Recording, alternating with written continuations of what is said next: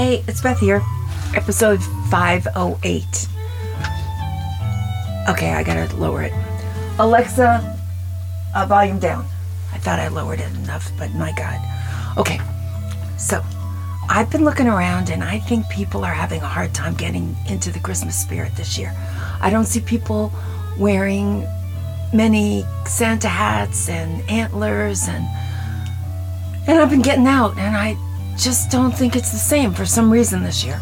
But I've looked it up online and nobody's saying anything. They're saying people are a little bit happier than they were last year.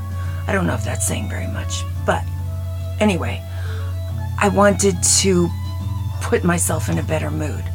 So I started looking up wonderful Christmas stories. I found the most persnickety, like snobby or snarky stories. Finally, I found a couple of good ones. One is this story about these two sisters, kind of like my friend Debbie and her sister Bobby, and they were so close. I never had a sister. Always wanted one. Anyway, these two were like that. And they both were very exceptional. And one went to Australia to get her doctorate. The other one stayed in Nova Scotia to get her doctorate. The one in Australia was getting it earlier. And the sister in Nova Scotia wasn't allowed to leave school. She was going to miss this big event. They had not missed one event in each other's lives. They're like twins. So she just felt that there was a little bit of a Christmas spirit going on the campus. So she went to the supervisor. She told him the story. And her work was excellent. It really wasn't about that. The supervisor said, "Of course you can go. I want you to go." Girl was thrilled. She said, "All you have to do is get it past administration." Heart sunk, never gonna happen. Oh, so finally, she just felt like this outpouring of goodwill on the campus. So she went to the administration. They said, "Give us some time, we'll discuss." The next day in her email, there it was, she could leave. She amazingly got a ticket, changed the ticket, no big punishment for it. Everything was fine. Gets on the plane. She's like, wait. My sister. Right before she gets on the plane, the night before, she's like, wait a minute. This is my sister. We do pranks. We are famous for pranks. I gotta do a prank. I gotta make this one. I'm not just gonna show up. I'm not gonna tell her I'm coming. I want to do something amazing. She calls. It's Australia. It's the next day. Hours difference. She's calling couriers. She wants to hide in a box on the front lawn of her sister's house.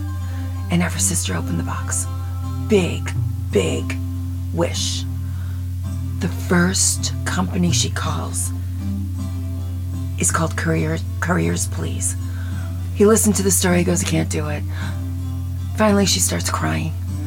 And he's like, "Oh my gosh, okay. So he gets his assistant to do it with him. They get a reinforced box. They actually pick her up at the airport. Tears work on some people. They get there. They ring the doorbell. The sister comes out. There's this box on the front lawn. Oh, the other thing is, they said, "No, you can't jump in the box at the door. She could see you through the window." These people got so involved in the story. There were actually two other couriers from Courier Please there to take pictures and a video. They wrangle it up to the front of the house, ring the doorbell. The sister comes out, opens the box, and there's her sister in it. Now, that story just made me happy because I loved it. Because it's sweet, and that's all I'm looking for. Okay, so there was this man, a stepfather, gruff guy, really gruff. One of his stepdaughters was living with this guy for 20 years. The stepfather wanted to kill him, absolutely kill him. So on his deathbed, the father just looks at this guy and he goes, "You know what I want?" The boyfriend proposes that night. They're getting married. Christmas comes. The stepfather had this dancing Christmas tree, so obnoxious. Everybody hated it, but they put it out in his honor anyway, but they wouldn't put batteries in it. the wedding of this girl that's been waiting 20 years for this guy, and the guy in front of the Christmas tree at the house. You will not believe it, but it's a true story. As the priest, I couldn't find out if it was a priest or just a justice of the peace or a friend who got that spiritual thing online, said, "You're now man and wife." That ridiculous Christmas dancing tree started dancing and playing Christmas music. No battery. Now that is a true story, and that's the power of your final wish, which I am truly, truly a fan of. Make it work. Say whatever you want. People are going to have to do it. Anyway, the tree worked. Okay, so here's one that I thought was cute. Very cute, actually. Okay, so this family had, and it's sisters. I guess everybody's got great sisters. There are no brother stories at all. It's just sisters being kind to sisters. Okay, family of 3 sisters. Their mother dies, okay? All 3, close. Never had a fight, no trouble. The will, very obscure. Girls didn't care. They didn't fight over anything. They were like, yes, this is supposed to be so hard, and we're supposed to fight and break up, and nothing. We're happy. They finally get down to like a junk drawer, practically. And in it is this crazy nativity scene that the mother loved. Rough-hewn, but she loved it. That was always put way to the side because it wasn't really pretty, but the mother loved it. It had little animals that grandchildren had added, like Winnie the Pooh and things like that, to the stable, to the nativity scene.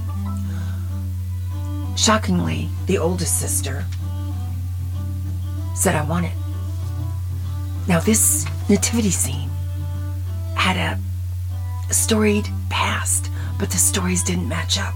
One sister said that the way Mom got this nativity scene was an old friend did carpentry work, gave it to him as a wedding present. The second sister said, "Nope, Mom found it in a garbage can and it belonged to Mrs. Bingham." The third sister didn't care.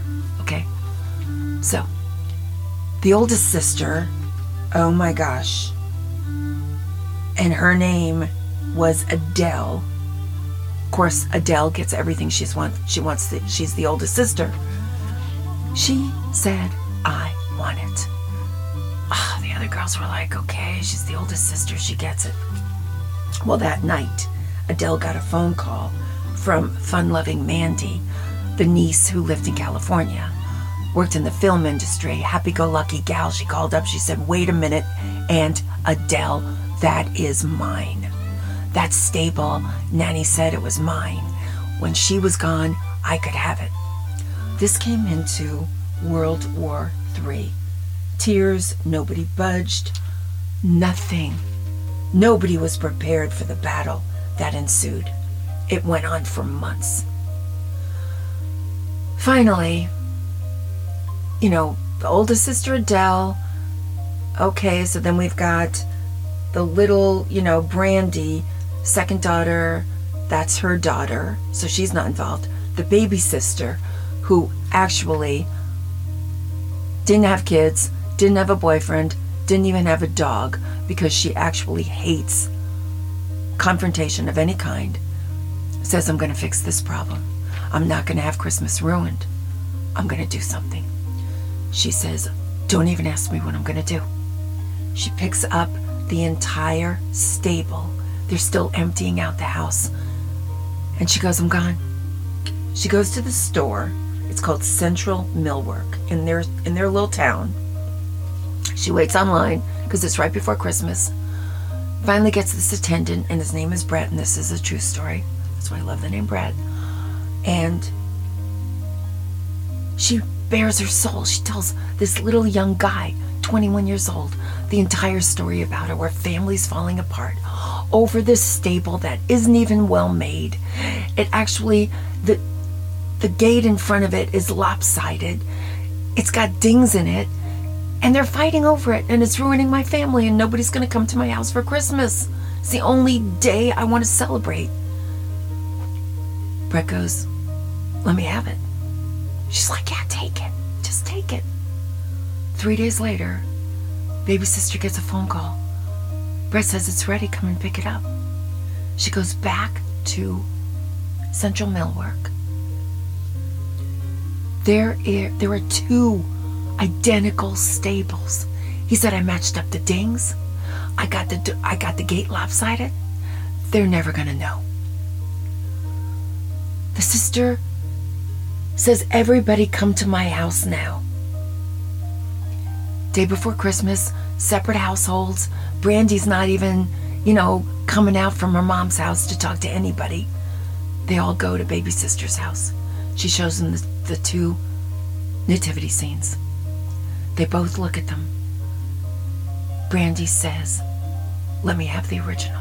Just let me have the original stable. We can divvy up everything else, because Nanny said I could have the stable.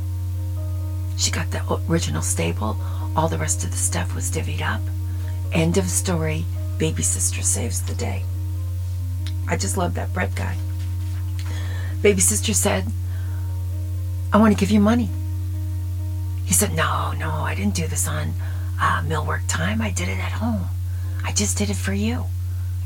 Why? He said, I don't know. Well, baby sister gave him a huge tip. Called the manager. The guy got promoted. This little guy, Brett, is now working at the place.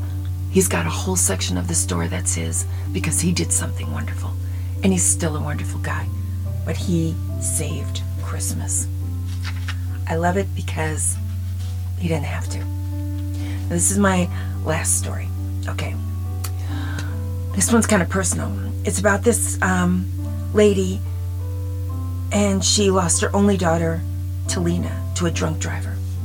Okay, she had a favorite picture of, and the girl was 18 when she died, but she had a favorite picture of she and her daughter, Talina, when Talina was 3 years old, and they were under a Christmas tree together. Just 2 peas in a pod. She lost the picture. She'd been searching for it and searching for it and searching for it and couldn't find it. 4 Christmases go by. It's the only, you perseverate. You perseverate. I have something like this. Brett, after chemo, after a bunch that we went through, on a Mother's Day, he got me a beautiful bouquet of flowers, which was not his style. I mean, to go to a florist for him is like going to a ballet, okay? Just doesn't do it.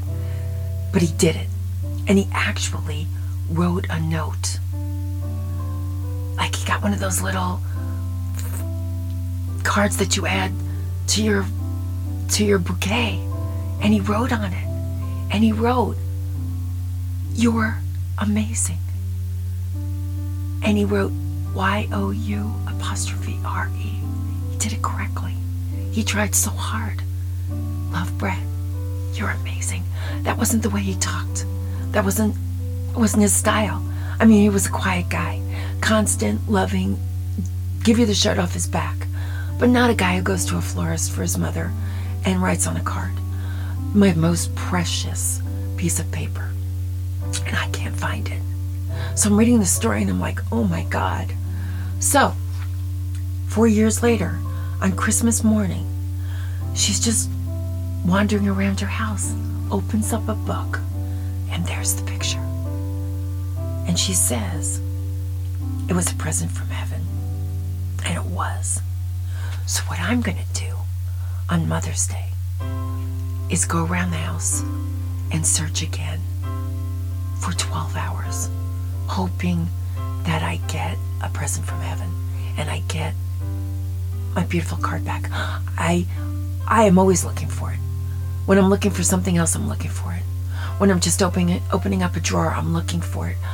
I can see the 3 little roses in the corner of the card. I can see his handwriting. I can see everything. I know the size of it. I've memorized it. I want it. So I'm always looking for it. But on this particular day, Mother's Day next year, which is kind of a sad day for me.